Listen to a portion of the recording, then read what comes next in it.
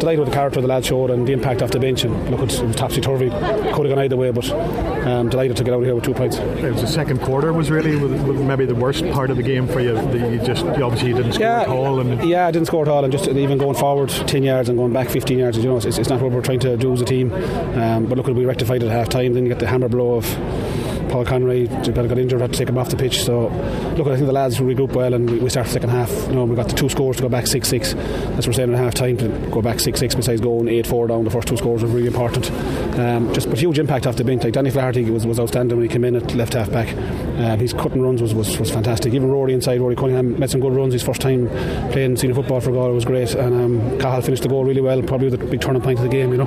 I was going to say, you really had to grind it today. It was hard fought, Padraic. It was dogfight, but we knew that coming up here, like, you're not going to leave home handy, you know. So like, we knew it was going to be a battle, it's going to be a war of attrition. That's what it was at times, and look, at decisions went against us in the first half. I felt Tyrone had at least one, if not 2 of their scores were flagged over that were wide in my eyes.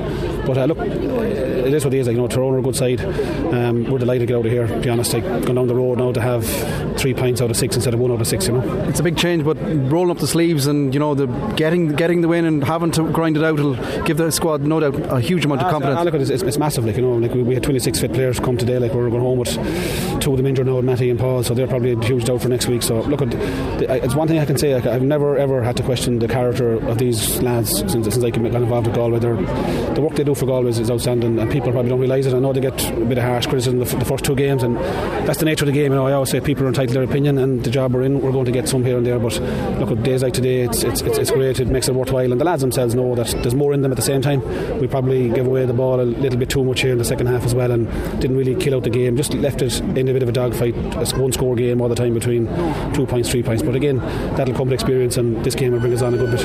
Yeah, and of course, you're getting the win as well, getting up to 3 points, and it's a hell of a difference, 1 versus 3. Like. Look, it is, yeah, and obviously, look, we've Derry down the track next week. I was in Celtic Park watching them last night, and they're probably the most informed team in the country at the minute, so look, at another challenge. But look, we'll get out of here tonight, regroup, reassess the lads, and see who's available for training Wednesday night. I know you touched on the injuries, and it's unfortunate again with Paul and Matthew, but getting Sean Kelly back, you could tell even Tyrone players just swarming towards him. He just gives you that X factor. I know, look, he's our captain, he's our leader. It's just brilliant to have him back on the pitch. He's a lot of work done, in fairness to him, like, and realistically he hasn't kicked the ball in 8 months, you know. I know he's played a bit of club, but we have to be careful of him as well, you know. So again, I will mind him again the next day as well.